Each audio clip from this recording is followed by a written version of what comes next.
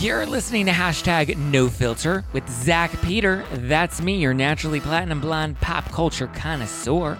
I'm the reality TV junkie, self-improvement addict, and host with only the hottest tea spilled fresh all week long.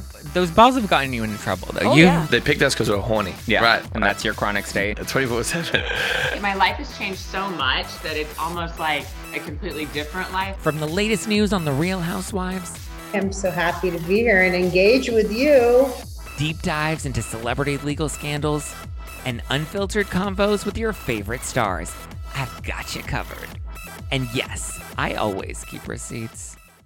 What's going on? Welcome on in, guys. Welcome on in. Today we are recapping part 1 of Prince Harry's new book, Spare. It is out now. I made sure I went to run and grab myself a copy hot off the press, and I tried to read through most of at least part 1. So the book's broken up into 3 different parts. Part 1 is 57 chapters long. So we made it 37 chapters, almost all of the way there, and we'll break down part 1. And then next week we'll break down part 2, and I guess whatever's left of part 1. And then the following week we'll break down part 3. So you will get it in chunks, parts 1, 2, and 3. Throughout our Tuesday Zach Pack Weekly Unpacks, which are streamed live every Tuesday evening on the YouTube, youtube.com/justplainzach. And I will be sharing the rebroadcasts on the podcast. So if you're listening to this on the podcast, know that it is a rebroadcast.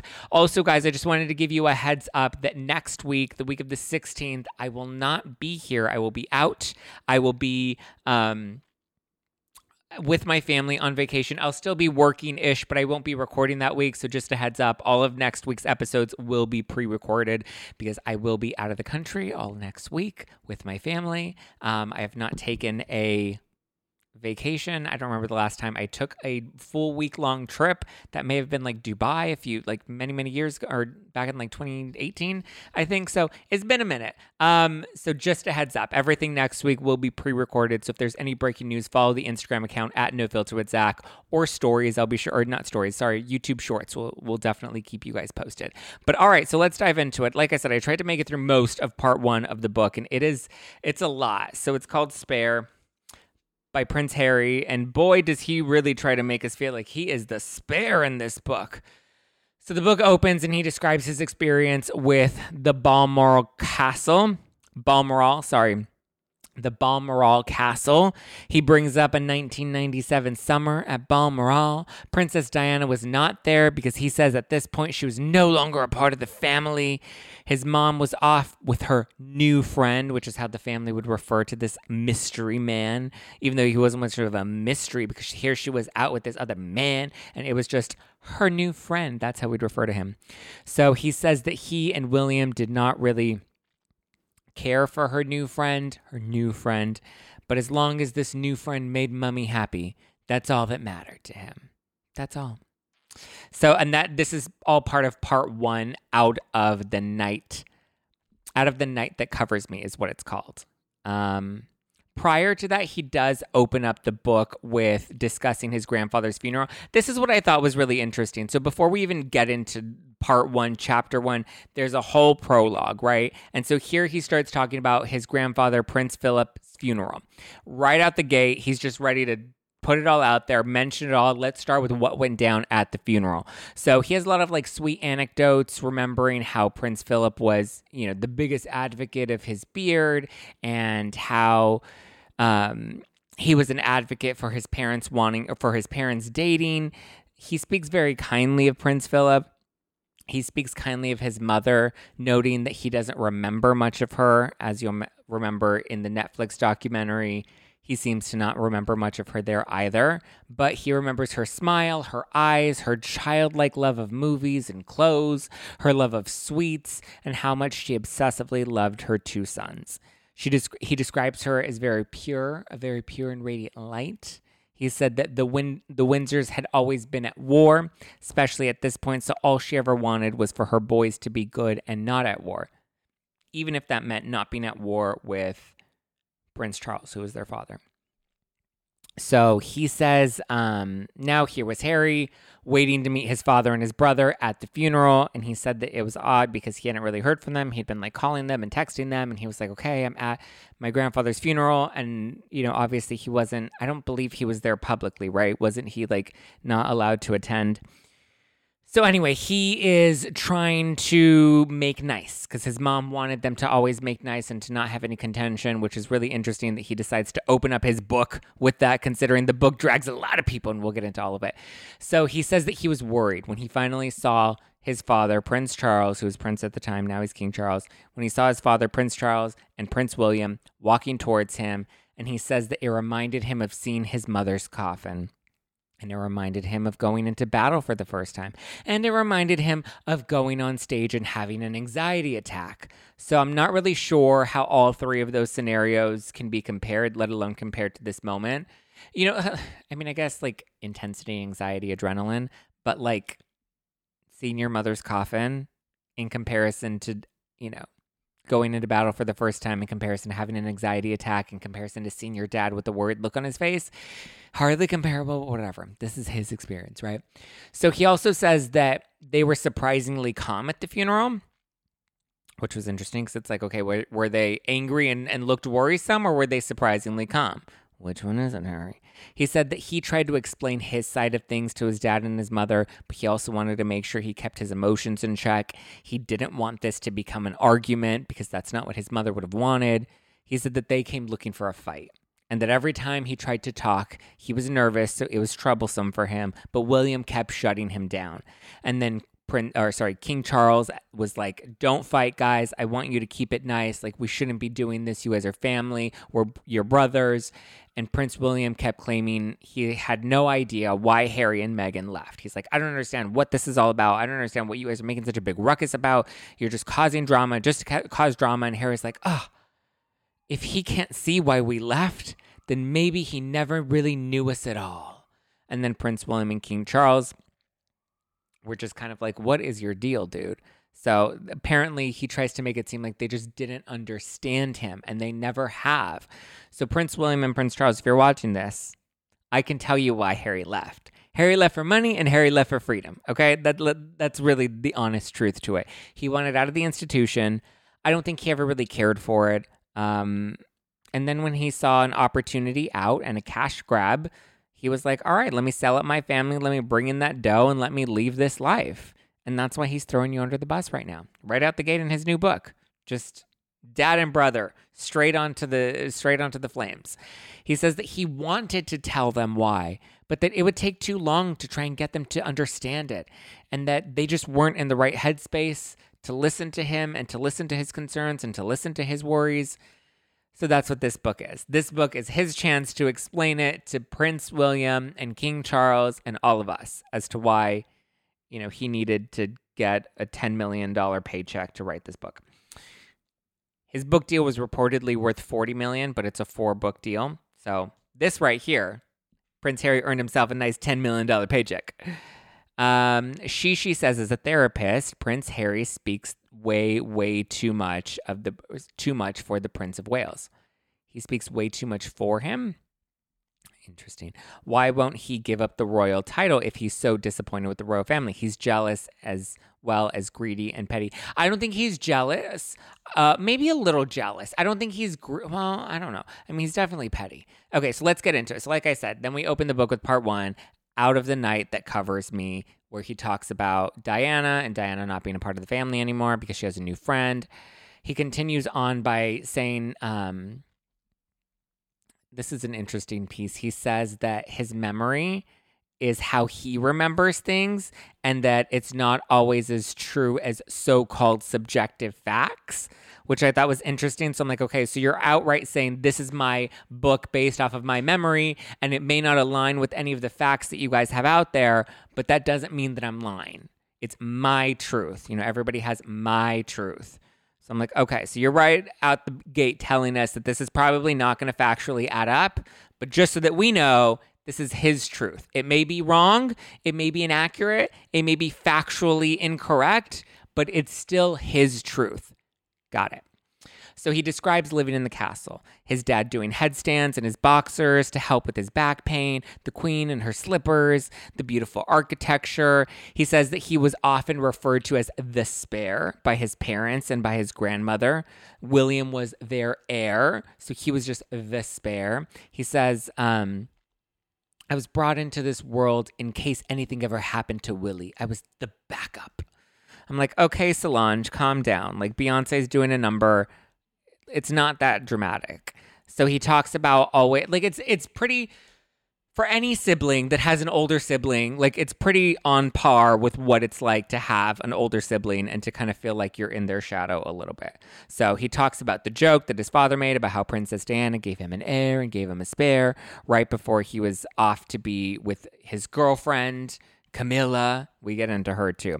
So right away, he's just airing all the dirty laundry, right? We're talking about our dad in the boxers. We're talking about him with his mistress, Camilla. We're talking about the funeral and them basically attacking him at the funeral and not understanding where he's coming from.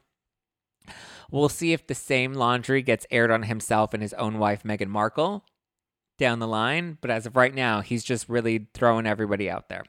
So he said he took no offense to being considered the spare, though.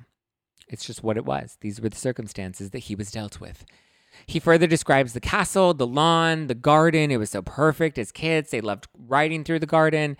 He describes how, it was the same but different because, as kids, they still ate fish sticks, except their fish sticks were served on fine china and served on silver platters with like butlers that had black ties and black shoes. So he says that they mostly had a normal childhood, just painted up by the luxuries of being a royal. They had fancy sheets, they had exquisite bedding, but they were just kids at the end of the day. He was just a kid living in a cloud of innocence. And then his whole world changed. And he remembers the night his whole world changed because his father came into his bedroom, white as a ghost, and he told Harry about Princess Diana's car crash. And he was waiting for him to tell him, oh, okay, mom was in a car crash, but she's all right. And he said he kept waiting for his dad to explain that, like, despite the fact that mom was in a car crash, she's okay. She's going to be okay. And he says that he kept referring to him as his darling boy, which he normally called him. But this night especially, he kept saying it over and over. Oh, my darling boy, my darling boy, my darling boy. And he explained how his mother, Princess Diana, didn't make it. And then Harry remembers everything just kind of coming to a startling halt. Harry says that he didn't cry. His father didn't hug him, but he did tell him that it was going to be okay, and he rubbed his knee. Harry says that he stayed in bed until 9 a.m. the next morning when the bagpipes began to play. And, the bagpipes are not really what you want to hear because they're not very comforting. They're rather excruciating. And all they did was exacerbate the grief that he was feeling losing his mother. It's chapters like these and these types of moments that for me are really endearing. I think these are the moments where the book is the strongest, where he talks about his own personal experience with like grief and losing his mother and how he speaks kindly of Princess Diana. I think those are sweet and relatable moments. The grief, the shock, all of that I think is rich. The scandal of it all and the outing his family members, not so rich. Very, very tacky. So we keep going. He remembers the funeral. He remembers clasping his father's hand, which caused a media frenzy. And everybody was like, oh my God, he's clasping his father's hand. Photos everywhere. Paparazzi following me. So he said that he didn't want to believe that his mother, Princess Diana, had died. He felt like it was all a trick. He thought that she had staged the accident and ran away from the unrelenting media, and she couldn't bear it anymore. And he just didn't want to accept or believe that she had died, which I think is very honest and very real, right? He says, Mommy would never do this to us. Mummy is what he calls her. Mummy would never do this to us. It really does sucker punch you having him retell his grief. And I can imagine, obviously, writing this, that was also very challenging for him. He says that his aunt ended up bringing him 2 locks of his mother's hair, which was just more reassurance that she was gone. And at first he was like, no, this has to be somebody else's hair. This can't be my mummy's hair. And that was kind of just like where it really started to sink in for him. He talks about how he and William had to face people. They had to go out. He remembers seeing all the flowers that people would bring. He remembers talking about meeting strangers who would cry over the loss of his mother because that was his mother, but these people were, the Commonwealth, and they didn't really know Harry and they didn't really know his mom. But he says that he didn't cry, that he was just very blocked off and he just tried to quietly cope. It seems like there was a bit of some disassociation that was going on. He goes hard at the press for killing his mother. He definitely throws that out there quite a bit. He says that the public funeral was a lot for two young boys, which I would agree with. He details how there was a possibility of him being too young to have to walk down behind the casket. But he says that, that would have never been a consideration with William. He ultimately did end up participating in the funeral, and there he finally broke down and sobbed, which he says he felt guilty about. He felt guilty for crying and sobbing because that broke royal protocol, and you're not supposed to cry in public. He says that everyone just moved on after that. And then his birthday came just a couple weeks after, very shortly after, and all he wanted was for his mother to be there. His wish was that his mother would be there when he blew out his candles. But then his aunt gave him a gift, something his mother apparently bought him before she passed away, and that was an Xbox, and he was very excited to have an Xbox. He talks about being in boarding school. He says that it was really strict, but the adults, they didn't help the situation because they weren't very nice. But he did love Tuesdays, Thursdays, and Saturdays because on Tuesdays and Thursdays and Saturdays, they would have a whole smorgasbord of sweets, and he loved to just dive into the sweets. So he remembers writing a letter to his mother at boarding school to say goodbye after her passing, and it was kind of his way of processing that she was officially gone. King Charles had to go on tour after Princess Diana's death because apparently his approval rating had tanked. Harry also discusses how parenthood was just not natural for his father and he maybe wasn't the best father. He remembers his first public outing after Diana's passing. It was a Spice Girls a Spice Girls concert. He says that he remembers the press being there and that they didn't really care about him and all they cared about was making money off of him and profiting off of his grief. He talks about how at school many of his teachers were sympathetic, but some of them were not very sympathetic and they gave him no ounce of empathy. He said that it was hard being part of the royal family as the spare. He really leans into the spare thing. Just like how we really hammered in the Princess Diana comparisons to Meghan Markle in the Netflix documentary, we really relentlessly cannot let go of the title of spare, right? Which to me, I feel like any middle kid would feel that way, right? Any middle child. Anyone that's, I don't know, it feels kind of standard in the hierarchy of just siblings. You have an older brother and you have a younger brother. It feels very standard in a sibling rivalry, but he definitely leans into being just second, not even just second fiddle, but really being just insignificant, right? It's a lot of victimhood. And that's what makes some of the book really challenging to get through because it's just constantly woe is me. But he says that nobody cared about the spare, so learning about his family's history in school was just not important to him. He didn't care to get good grades because nobody cared about him. He was just the spare. Listen, I can have sympathy for him, but come on. You're a teenager. Any teenage boy under these circumstances, I feel would be uninterested in school. And I don't know if, he really gave this, do we really believe that he gave this much thought into being the spare? Middle child syndrome can relate. Exactly, Brittany. I think that's a great point. The Xbox came out in 2001. Diana died in 1997. That's a good... Listen, Gwen is on it. Listen, Gwen, I'm not here to fact check anything because he said very much out the gate, fact checking is just not a thing. We don't do fact checking because the facts might not be in line with his memory and what he remembers. So that's an interesting point. Gwen made that comment. The Xbox didn't come out for a couple more years. Listen, Harry didn't cut it in the army. They had to bring him back with excuses. He didn't pass at school or Sandhurst not passing at anything now. He just used Meghan to get out. I mean, that's kind of my sentiment, Carrie, but let's get back to the book.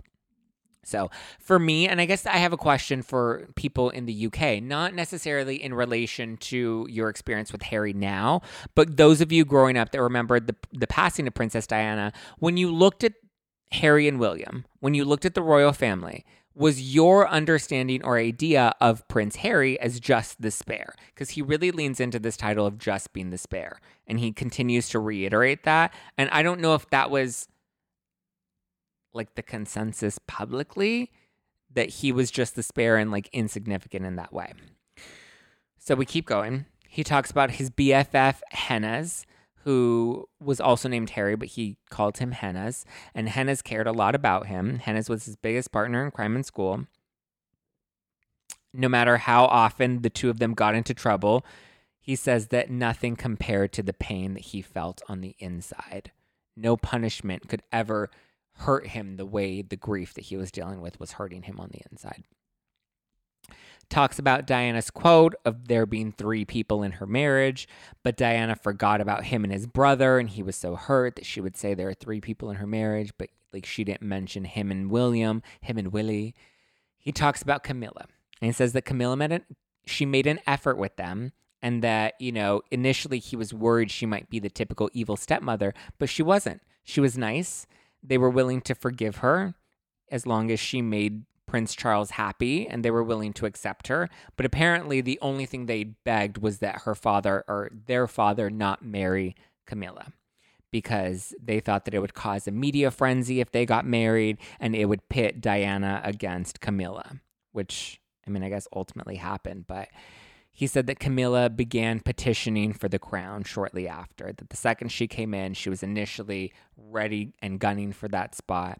He then speculated that there were some press leaks regarding private conversations that they would have, and then, you know, starts to cast Camilla in this bad light, saying that she hired this press guy, and the press guy would obviously go and leak things out there. It's very interesting because he talks about how, like, you know, she's not an evil stepmother, and she was really nice, and she made my father happy, and then all of a sudden she turned into the evil wicked witch.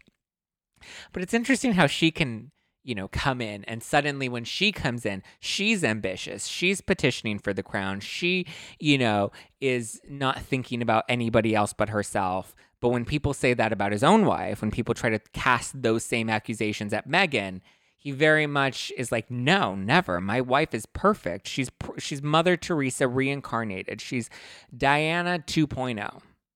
So it's interesting that he casts these stones at Camilla, but yet will not tolerate anybody casting even an ounce of a stone at Meghan in this same light. Is Harry like Meghan, who can't remember what he says one day and then lies the next day? I mean, listen, he seems to be such an advocate for his mother, but now he's a victim. Unpopular opinion. No, I agree. He's very much a victim, and he's become such a victim. Whereas I feel like he wasn't. I mean, I don't know. I wasn't that familiar with the royals prior, but I just don't feel like this is what I remember of him in years past. But maybe it's that he just felt this need to like want to be important, to feel important. And obviously when you're in the royal family, it's like the most important family in Great Britain. And so it's like, so you're the least favorite of the most favorite family in the country. So you want me to feel bad for that? Not that there's not, I mean, not that, I don't want to be an asshole, and I don't want to have no sympathy for him, but it's also just like the victimhood is just very, it's a bit of a lot. He remembers going to school with William, and he says that William would tell him to say that they didn't know each other, and he was really hurt by that, but he was just William's spare. Just like, my God, like this sounds like an older brother. When you go to high school and your older brother's there and he's like, oh my God, we don't know each other. Don't talk to me. I don't know you. You don't know me. Like, just don't even look at me, right? You don't know me. It feels like that. It doesn't feel like William's like, no, you're just my spare. I'm better than you. Like, it feels very natural sibling rivalry, right? He says that it was hard to fit in, that he was one of the problem students, or so he felt. He begged to find a friend, someone that didn't care that he was a royal, or that didn't care that he was just a spare. Says that because he felt like an outcast, he fell in line with the bad crowd, and he remembers smoking cigarettes and smoking weed, and sneaking swigs of beer, right? So he's owning up to smoking cigarettes, smoking weed, sneaking swigs of beer, being a problem child, not really being interested in school, right? So he's owning up to all of these things, right? He's like very much like, yeah, that's what it was. I wasn't interested in it. Remember that for later. So after getting his hair made fun of, because everyone's like, oh, you got red hair. I mean, they probably didn't call, well, I'm sure they called him Fire Crotch, but like Fire Crotch on his head, right? So he said that someone, as a joke, convinced him to shave his head. And so he was like, yeah, I'll do it, because he was a bit of a rebel. And so he ends up shaving his head. And then he says that that was like a total nightmare, and he was so awful. Like, he was so taken aback, and he said it was such an awful experience that he shaved his head and he ran upstairs to his brother William, and that William was like, oh my God, dude, like, that's crazy, and was like laughing. He's like, can you believe my brother was laughing at me because I shaved my own head? You shaved your own head. You were a teenager. You were a knucklehead. You were a dumb kid that did dumb shit. Like, it's not that unique to you, Prince Harry. And then it became a headline in the press. And he's like, can you believe they wrote about me shaving my head? Granted, I think the headline was that they called him a skinhead. But I mean, he literally shaved his entire head. Like, you know, they did the same thing. Like, they dragged Britney when Britney shaved her head. Not to say that Britney wasn't dealing with her own mental health issues, but it's just like, the press is ruthless. I feel like we needed more people to maybe protect them as kids, maybe on the inside, maybe someone that can kind of coach them through having to deal with this public life. I think that probably would have been beneficial for them. But it's also like, Prince William doesn't have these same accounts. Like, Prince William doesn't feel like his life was over as a result of being in the royal family. Granted, they're siblings and they're going to have different experiences, but as Harry said, his experiences might be lies. So believe him. Then he breaks his leg, right? And he's like, oh my God. And then that became another headline that I broke my head and I was in the hospital. And he said that he hated that article because it made him look like a delicate flower. He said that he was nothing more than a cartoon character for the press. He said that the worst part of it was that these articles were poorly written. It was bad literacy. That's what was so upsetting to him, is that these were, even though he didn't like the characterization of the articles, they were poorly written articles. And I'm just like, really? Didn't you just say you were smoking weed and drinking and you were a problem child and you hated school and you weren't into school and you didn't like learning at school, but your biggest complaint, like the most heartbreaking piece of all of this, is that they were written with poor grammar? Very melodramatic. Like, I'm trying to not be as dramatic. Like, or I'm trying to give you some of the theatrics that come from the book without like making you think that I'm trying to like make it more dramatic than it actually is, but it is very dramatic. Like, the theatrics and the way that it's written are very dramatic. He says that he didn't want to be naughty. He wanted to be noble, but that he was just really bad at school. Yet he was so concerned about the literacy of the press over an article with his bald hair. Just saying.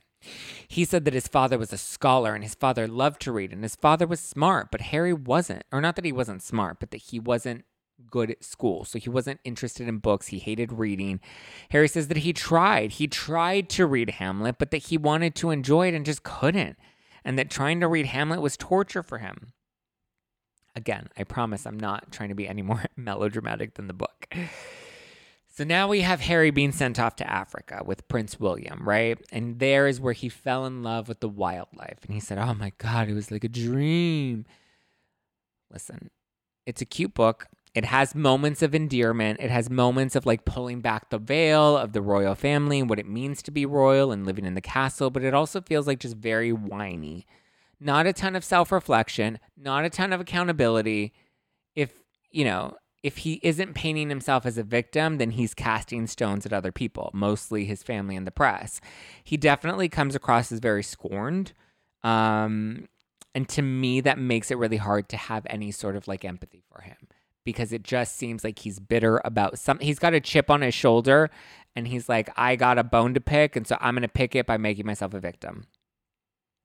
As a royal, apparently you need to keep distance, right? So he says that you can never cross a line between monarch and child or heir and spare. So if we can never cross a line, okay, let's just break this one piece apart, right? You can't cross a line between heir and spare or monarch and child, yet he's complaining that his father, I guess it kind of makes sense. His father wasn't really the best father, but it's like, then how are you mad at your father if it's just like the way things are in the royal family? I don't know. It's just, I wonder if he thinks, the comments. I wonder if he thinks Las Vegas Sun is bad literacy. Who leaked that, Kate? I mean, yeah. I think she made him believe she's a mummy sub. Do you think Harry sees Meghan as a mummy substitute? Oh, and you're saying, I think he definitely has mummy issues for sure. Yes, thank you, Aaron. Guys, please tap that like button, hit the subscribe button if you're enjoying this. More recaps of Spare by Prince Harry will be coming over the next couple of weeks. Make sure you stay up to date with them. I'll probably also do a video breaking down the Anderson Cooper interview. I think that might be kind of fun. Okay, so we get into Africa and how he went to Africa with Prince William, not his father, and all the creatures there intermingled, and he loved that because it's royal. All the walls were up and there's all this separation. He's like, it's not like that in the wild. It's not like that with the elephants and the giraffes. There was no affection in the royal family, and he loved how free the animals were in Africa. He says that as the youngest, he was punked quite a bit. He said that he liked to be tough, though, that he was scrappy and he liked to throw down, and he was definitely a bit of a rebel.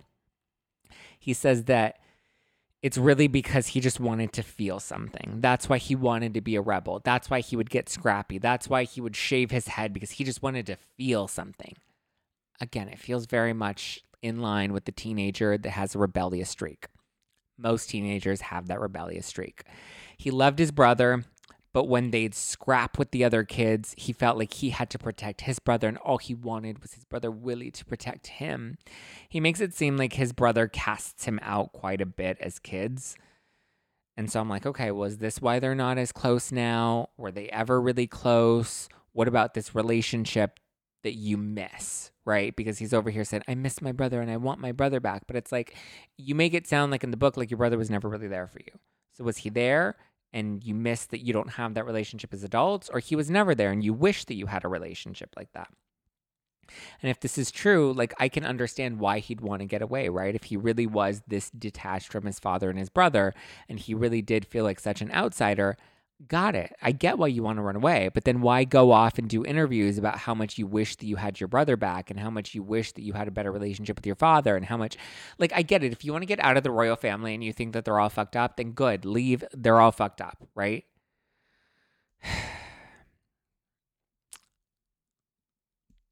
It's interesting. He says that he always felt like Prince William, or I guess Prince William always felt like Harry got away with more because he was the younger child.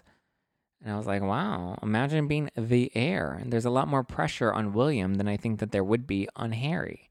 So not that I don't have sympathy for Harry, because I definitely do, but Harry definitely believes that he's the most important person in the world. And we definitely get that with all of his, his interviews and the book deal and the Netflix deal. Like, we're definitely trying to paint him out to be the victim for sure. The biggest victim, not just a victim, but the biggest victim. He says that as a rebel, he remembers sneaking cocktails with his 101-year-old great-grandmother. She liked herself a gin martini. And he said that nobody cared when he snuck a drink with Granny. He said that nobody even noticed. Not noticing and not caring are not necessarily synonymous. They're not necessarily the same thing. But he does speak very highly of his great-grandmother. He says now that he wishes he was more mature enough to ask more about her life and more about her experiences, because she was just so wise, and now he doesn't have that same opportunity.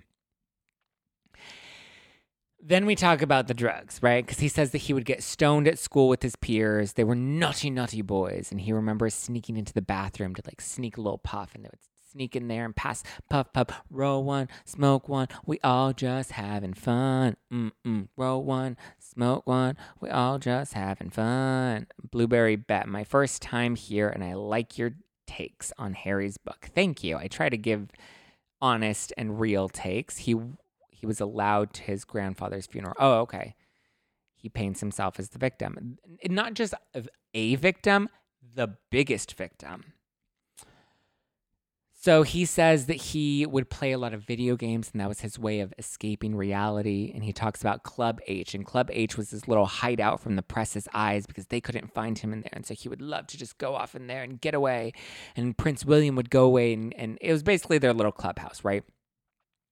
Prince William would go there too. And when they would hang out in there, Prince William would try to talk about their mom, and he would try to bring her up and like have real heart-to-heart talk, even though apparently there's separation, you can't have emotions, and your brother wants nothing to do with you. But yet here's his brother is at club age wanting to connect over their mother who has passed away.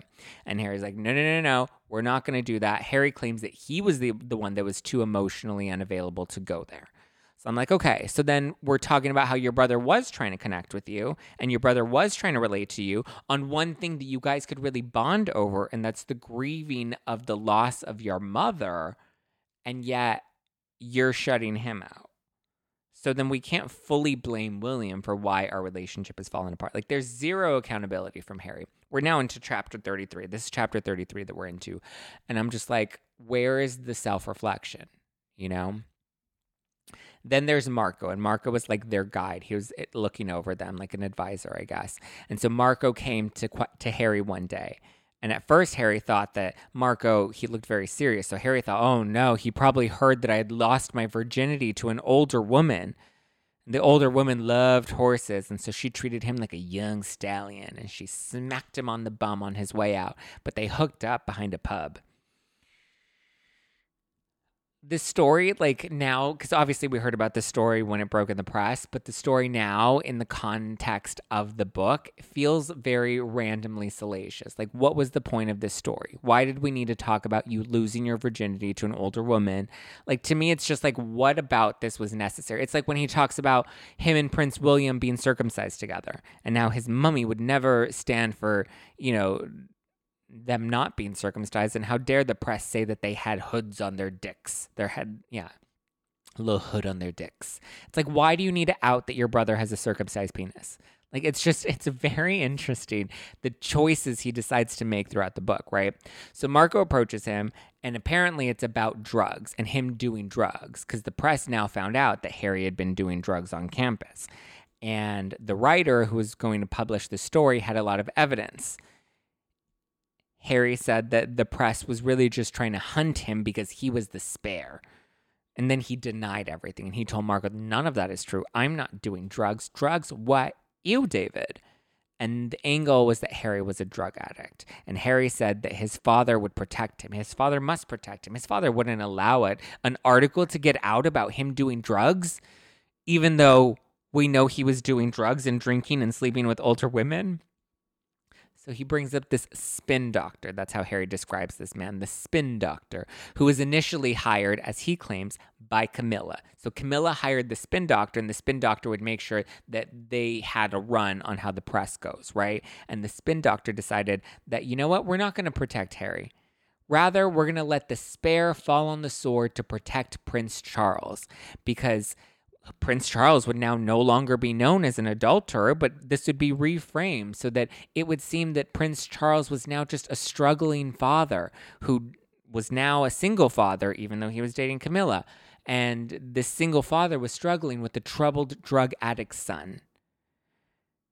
But I thought that we wanted the royals to look perfect, not like a struggling father or drug addict. Like, that's, again, contradiction. He's saying that the spin doctor wanted it to look like Prince Charles didn't have a grasp over Prince Harry, who was spiraling out of control because his mother died, and Prince Charles couldn't get a hold of him, right? Because they thought that would sympathize, that the audience would sympathize with Prince Charles if they read a headline like that.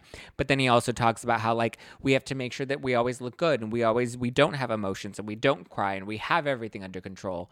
So I'm like, so what was the narrative that they wanted to paint? Because I'm confused. And then he blames his family for the article going out. He says that it was basically a public sacrificing of the spare. Do we believe this? Do we believe that his family was like, we're going to put up our 17-year-old spare and throw him to the wolves, and this was deliberate and intentional to make him look like a drug addict? Or is it possible that he was really doing drugs and sleeping around campus and drinking underage, and the press just happened to catch wind of it, and we're going to run with the salacious story based off of Prince Harry's own actions? because he says that the editor who was going to publish the story had photos of him at a rehab center. But Prince Harry claims, just like he claimed to Marco that he had never done drugs, Prince Harry claims that the reason that he was at the rehab facility was because he was doing charity work at the rehab facility. As a teenager, you were doing charity work as a teenager at the rehab facility. I want to believe him. I really do. But I'm also just like, I can't. Like, Harry was doing drugs. Harry was drinking beer with his peers. He was having sex with an older woman. Like, these things really did happen. Why are we upset that I get it. It's hard that it got leaked, but you can't be mad and say that my family put me up, for public subjectification and they, threw me to the wolves. And I was just doing charity rehab. Like, what? We're doing charity rehab? It really is something else. And this was as far into the book as I got. I got up to chapter 35. It's a very long book, so I'll make sure to continue to recap the chapters as we go. Harry literally confirms every rumor ever put out there. Exactly. He confirms that all of the rumors that were out there were true, and these things really did happen. But I guess his argument is that, the only reason they leaked was because my family was plotting against me because they wanted to make themselves look good. The royal family doesn't kill a negative story with a negative story. They try to kill it with positive stories, like with Beatrice wore Queen Elizabeth's dress for her wedding. Yeah, Harry literally, he confirms everything. My sister's the middle child, and Def had middle child syndrome, so she became a rocket scientist at the age of 20 and built a sick house with a private beach at 22. Some people handle it differently. I guess so. But he's not a middle child. He's a younger child. He's a younger child in the royal family. Like, it's hard for me to have that much sympathy. Or is it a rehab charity? No, he says that the photos of him were at a rehab. They caught photos of him walking into the rehab with Marco. And he's like, no. I was only walking into the rehab because I was doing charity. And I was going to go help all of the drug addicts at 17 years old. They needed to hear my story of not smoking weed with my peers on campus. They needed to hear from Prince Harry. Again, I don't know if I believe it. I don't know if I don't believe it. This is just what he writes in the book. We're, I would say, 2/3 of the way through part 1. We got up to chapter 35. So it's a long book. We'll continue to break it down more, but I'm curious what your thoughts are. It's really hard because it's like there are moments where I do feel for him, and there are moments where I'm like, okay, I get it, and my heart does hurt for you. I got it. I want to have empathy. I don't want to be an asshole, but I'm also just like, you can't have it both ways. And listen, I'm pretty sure it was a shitty upbringing, right? You're a kid, you're being ripped apart by the media, your family's being scrutinized in the media, you lost your mother, but it's also just like, Harry didn't have the same pressure that William had because William was in line to become king. Is in line to become king. After Prince Charles, right? William's second in line. So William will likely become king unless he passes away. And then if he passes away, it goes to his kids. And if anything happens to his kids, then it will eventually make its way down to Harry. But he's 6th in line for the throne, I believe? Or maybe not anymore, now that it's Prince Charles. And then it would be William. And then William's 3 kids. So Harry's 5th in line now? I believe Harry's now 5th in line for the throne. Literally don't know how to react. Oh my God. Thank you guys for all the super stickers. I am seeing them come in. Sorry, there's a lot coming in that I want to give you guys shout outs. Thank you, Sabrino Chica 09. Thank you, Sabino Chica. Thank you. I appreciate that for the super sticker. Thank you guys for the super stickers as you're sending them in. Zach, I love your logic. You make shit make sense. I try, Mary. When it doesn't make sense, then I'm like, make it make sense. Let's do this. It's hard to read because he's so paranoid and none of the narratives make sense, but are somehow all conspiracies. Yes, MT, I agree with you. It's just all of the narratives make him the victim. And I'm like, okay, at what point do we take accountability? At what point do we say, yeah, I was smoking weed and I was doing coke and I was smoking cigarettes and I was drinking beer and I was underage and I shouldn't have done it? And was I dragged into the press? Yes, I was dragged into the press. Was it fair? No, it wasn't fair. Was it hard for me? Yeah, it was really fucking challenging because of the pressure of being in the royal family. So yes, as a teenager, I was, I dabbled into things that I thought were going to make me feel better. But he doesn't say that. He's like, I just needed to feel something. I needed to be a rebel so that I could feel anything. I needed to do cocaine in the bathroom because otherwise I wouldn't feel anything. My brother didn't love me. Even though my brother wanted to connect with me, my brother didn't love me. My brother would want to talk about our dead mother, but I didn't want to talk about our dead mother. But my brother never wanted to connect with me. And my brother couldn't be bothered by me. And I was just his spare. If I had a brother that wrote this shit in a book, I would be livid. Livid. I would be like, what the actual fuck? Did we grow up in the same house? In my opinion, it's obvious he's still using drugs. I don't know if I would say that, Gwen. I don't think it's obvious that he's still... I mean, I wouldn't be surprised if he was still, snorting some coke. Listen, now he's in Hollywood. As for being a spare, 1,000 years ago, 1,000 years of spares in all royal families require spares. Newsflash, Harry, you are not the spare and have not been since William had kids. That's a good point, Jacqueline. He's no longer the spare. He's like the spare way down the line. His kids are the spare. Oh my God, why can I not remember any of Prince William's kids' names? Those are the next three spares in line. That's probably why he's even more pissed. But here's the thing. I don't think Harry ever wanted the crown. I don't think he wants to be king. I don't think he likes being part of the royal family. That's cool. Then say that. Listen, it was too much pressure. I didn't want anything to do with it. Wasn't one of, sorry, I'm still new to the royal family. I'm still trying to learn all the family trees and stuff. But Prince Charles, now King Charles, doesn't he have a brother? And one of his brothers didn't want to be prince, right? And he dipped out. Or was that one of Queen Elizabeth's siblings? One of the siblings. I think it was one of Queen Elizabeth's siblings, right? And that's how she became queen. Again, guys, don't drag me. I'm still learning. I'm a dumb American. I have blonde hair. Like, give me a break. I'm learning, okay? I'm learning a whole other culture. But if memory serves me correctly, there was Prince Philip. I don't know. That was one of the princes. Prince Bruce? I don't know. One of the princes that was like, I don't want to be a part of this, so I'm just going to peace out. I'm going to relinquish my opportunity to take the crown, and then, it is what it is. The Sussexes have denied stories, and then they write or say something that confirms the stories are true. Their credibility is zero. Yeah, I agree. Their credibility is zero because the stories keep changing. I actually did a good podcast with Jacques Peterson, who hosts the Unpopular podcast. We just did a podcast that came out this week about that and how the way Meghan Markle and Prince Harry are able to get away with these things is there's always a kernel of truth in there, and they would just blow it up to make it a giant popcorn, but that's not actually the case. But there is just like a teeny tiny nugget of truth in there.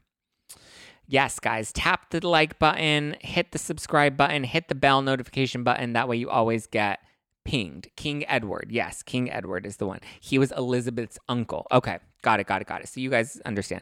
Her uncle, abdicated. That's right. I remember that. I remember that happening. The Queen's uncle, his dad's older brother, abdicated the crown, is who you are thinking of. Yes. See, so it is possible. You can just say, hey, peace out. I'm done. I don't want to be a part of the royal family. I'm good. See you later. You don't need to go and slam the royal family as a result of it as well. Like, to me, it's just, it's interesting. King Edward, that was his name, not King Bruce. King Edward, Elizabeth's father, took the throne when his brother stepped down to marry who I believe was an American. See, great point. King Edward, that would have been the perfect stage for Prince Harry to follow. Okay, guys, the new part 2 of Spare by Prince William will come out it'll be streamed next Tuesday. It is going to be a pre-record, so I'm just letting you guys know that now. It will be pre-recorded. I'm going to tape it this weekend, but it'll still stream at our regular time on Tuesday. But just know I'm out all next week, so anything that comes out on the YouTube or on the podcast next week will all be pre-recorded over the weekend because I am going to be out of the country. So just know I will probably still pop into the live chat and be chatting in the live chat, but just know it won't be an actual live stream, just as a heads up. And then I am going to rebroadcast them on the podcast this week, next week, and then the week after that. So that way you guys can look forward to listen. If you missed any of the live stream or you only popped in for half of it and you wanted the full recap, they will be available on the hashtag #NoFilter with Zach Peter podcast. Just because, like I said, I'm going to be out of town, so I'll make sure we stream those on the podcast as well. That way you can listen to them. And if you guys like that, then maybe I'll do more of those. Maybe we'll release more of the book clubs and the documentary or our Zach Pack weekly unpacks that are every Tuesday. So no live streams next week. We will still be going live this Thursday, as we always do on the YouTube and the Instagram. I do have to run early tonight, or not early, but I have to end right on time, and I can't go longer because tonight I'm going Harry Hamlin. Harry Hamlin. He is having some event tonight, like a Q&A tonight that I've been invited to attend, so I will be going to that tonight. I don't know if Lisa Rinna will be there. Maybe, maybe not. Maybe we'll see if anybody gets up in arms the way they got up in arms that I met Sutton Strack, and there was a photo of Sutton and I. So we'll see. He's in the same cult psychotherapy deal. Yeah. When you read again, think of him as a human being telling his story. Enjoy it. Listen, Gammy, I was thinking of him as a human being. I've constantly tried to give him the benefit of the doubt. He is a human being. He's a very hot human being. Listen, if Harry slid into my DMs the way he slid into Meghan Markle's DMs, I would not say no. I would be like, yes, let's do it. So I do see him as a human, and I do have a giant heart and lots of empathy for him, but he makes it really hard for you to really understand his story without fully just seeing him as a victim. Like, all he wants you to do is see him as a victim. And my issue with people that have that victim mentality is there's no self-accountability. There's no, let me try to figure out how I contributed to that issue and what I learned from it. Because when you cast a stone and you paint yourself as just the victim, then you don't grow, you don't learn, and that self-reflection is just totally missed, right? This is a really sad story in all reality. Sure. Is it though, Debbie? Is it really a sad fact? Like, let's really think about that. He was paid $10 million to write this book, and he's paid $30 million to write 3 more of these books. He was paid $100 million for a Netflix deal. He was paid $20 million for a Spotify deal. He has a gorgeous, hot American wife. He doesn't have to live with the pressures of being in the royal family. They live, in Montecito? They're here in LA now. They're here in SoCal. How is it really a sad story? He didn't want to be a part of the royal family, so he broke away from the royal family. He now gets to live a life with his beautiful wife and his beautiful children in a beautiful home, and they're racking in hundreds of millions. Hundreds of millions. It's not about the money. I know, it's not about the money. What about his gorgeous family? And the fact that he no longer has to be part of this awful family that was so mean to him, and the press that was so brutal to him and so brutal to his wife. Like, it sounds like they're living a happy ending. Why? So at what point is this sad? Poor me, write a book, imagine. Like, listen, I do want to have empathy for him, but it's like, how do I feel bad for him crying about having such a terrible life when it's like his life didn't end up that terrible? His life seems pretty damn good at this point. I would love to be racking it. If Netflix wants to pay me $100 million and Random House wants to pay me $30 million or $40 million, right? It was $40 million, $10 million per book. Yeah. $40 million for a Random House book deal, and $100 million for a Netflix deal, and $20 million for a Spotify deal, and I got to have a hot smoking wife and 2 beautiful children without the pressures of having to be in the UK living in the royal family. Privacy, privacy, privacy. I mean, but I don't think they really want privacy. I think they want the money and the fame, and good for them, but like, own it, baby. Own it. They lost their brother.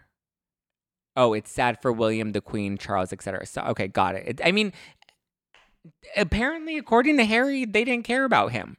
I mean, I guess it is awful that they have to get dragged through all of this. Like, they really are getting dragged. I mean, the fact that you're telling stories of your father, who's now the king, in his boxers, standing on his head to try and help his back pain, and how his wife is leaking things. The queen, or is she the queen? She's not considered the queen. Is Camilla the queen? No, he's the king and she's Princess Camilla.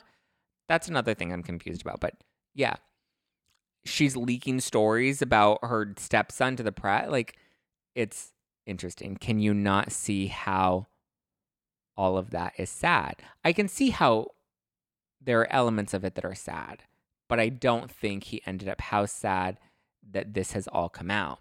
Oh, yeah. Got it. You're saying it's awful that these things are coming out the way that they're coming out. I can see that. Oh, so she is queen. Okay. So Camilla is queen consort. What does that mean? Camilla is queen consort. What does queen consort mean? Guys, dumb American here. I'm trying to understand it. Queen consort, she leaks nothing. I don't think she's leaking things. I mean, come on, that's a big accusation to throw at the queen. She's leaking stories about me doing drugs, smoking weed in the bathroom. When I was smoking weed in the bathroom. Queen consort, so still queen. Got it. So she's queen by marriage. Yeah, she's married to a queen. Got it. Okay. See, I'm learning as many other Americans listening to this podcast. Okay, guys, thank you. I love you. I appreciate you. I hope you have a wonderful... Oh, shit. I hope you have a wonderful, wonderful weekend. I hope you have fun tonight. Enjoy life. Live life. If you're with your if you have your family around you or on FaceTime or whatever, give them love. Give them a hug. Let them, family... I'm very close to my family. So for me, family is very important. When I was on Jacques' podcast, he was like, the biggest question is what dollar amount would it take for you to sell out your own family? And I was like, I don't know if I could sell out my own family. I made a joke and I was like, well, it depends on which family member and how much money. And maybe for $40 million, maybe I would sell out my stepmother. Listen, life is short. Shit happens. At the end of the day, if you have family, express your love, hold them closely, and, or maybe one day you'll get lucky enough to write a $10 million book. Zach, can you say we're on appeal for legal reasons? Yes, I can. We're on appeal for legal reasons. I gave an update on the Chrisleys, Todd and Julie Chrisley, on our Instagram account, so be sure to follow @NoFilterWithZach for all the latest tea. And I do talk about their appeal because they were on appeal for legal reasons and their appeal is ongoing and they were denied bond. So lots of more tea to come. Stay tuned, guys. Listen to #NoFilterWithZachPeter on all podcast platforms. Please leave me a nice review if you're enjoying the podcast. Be sure to subscribe, like, and hit the bell notification. That way you always get the notifications when they are hot. All right, guys. I love you. I appreciate you. I gotta go run to meet Harry Hamlin. Okay. All right. Ciao for now. Bye, guys. Bye, Shishi. Bye, Stephanie. Bye, M. Bye, Brittany. It's Brittany, bitch. Bye, N-Dub. Bye, Aaron D. All right. Ciao for now, guys.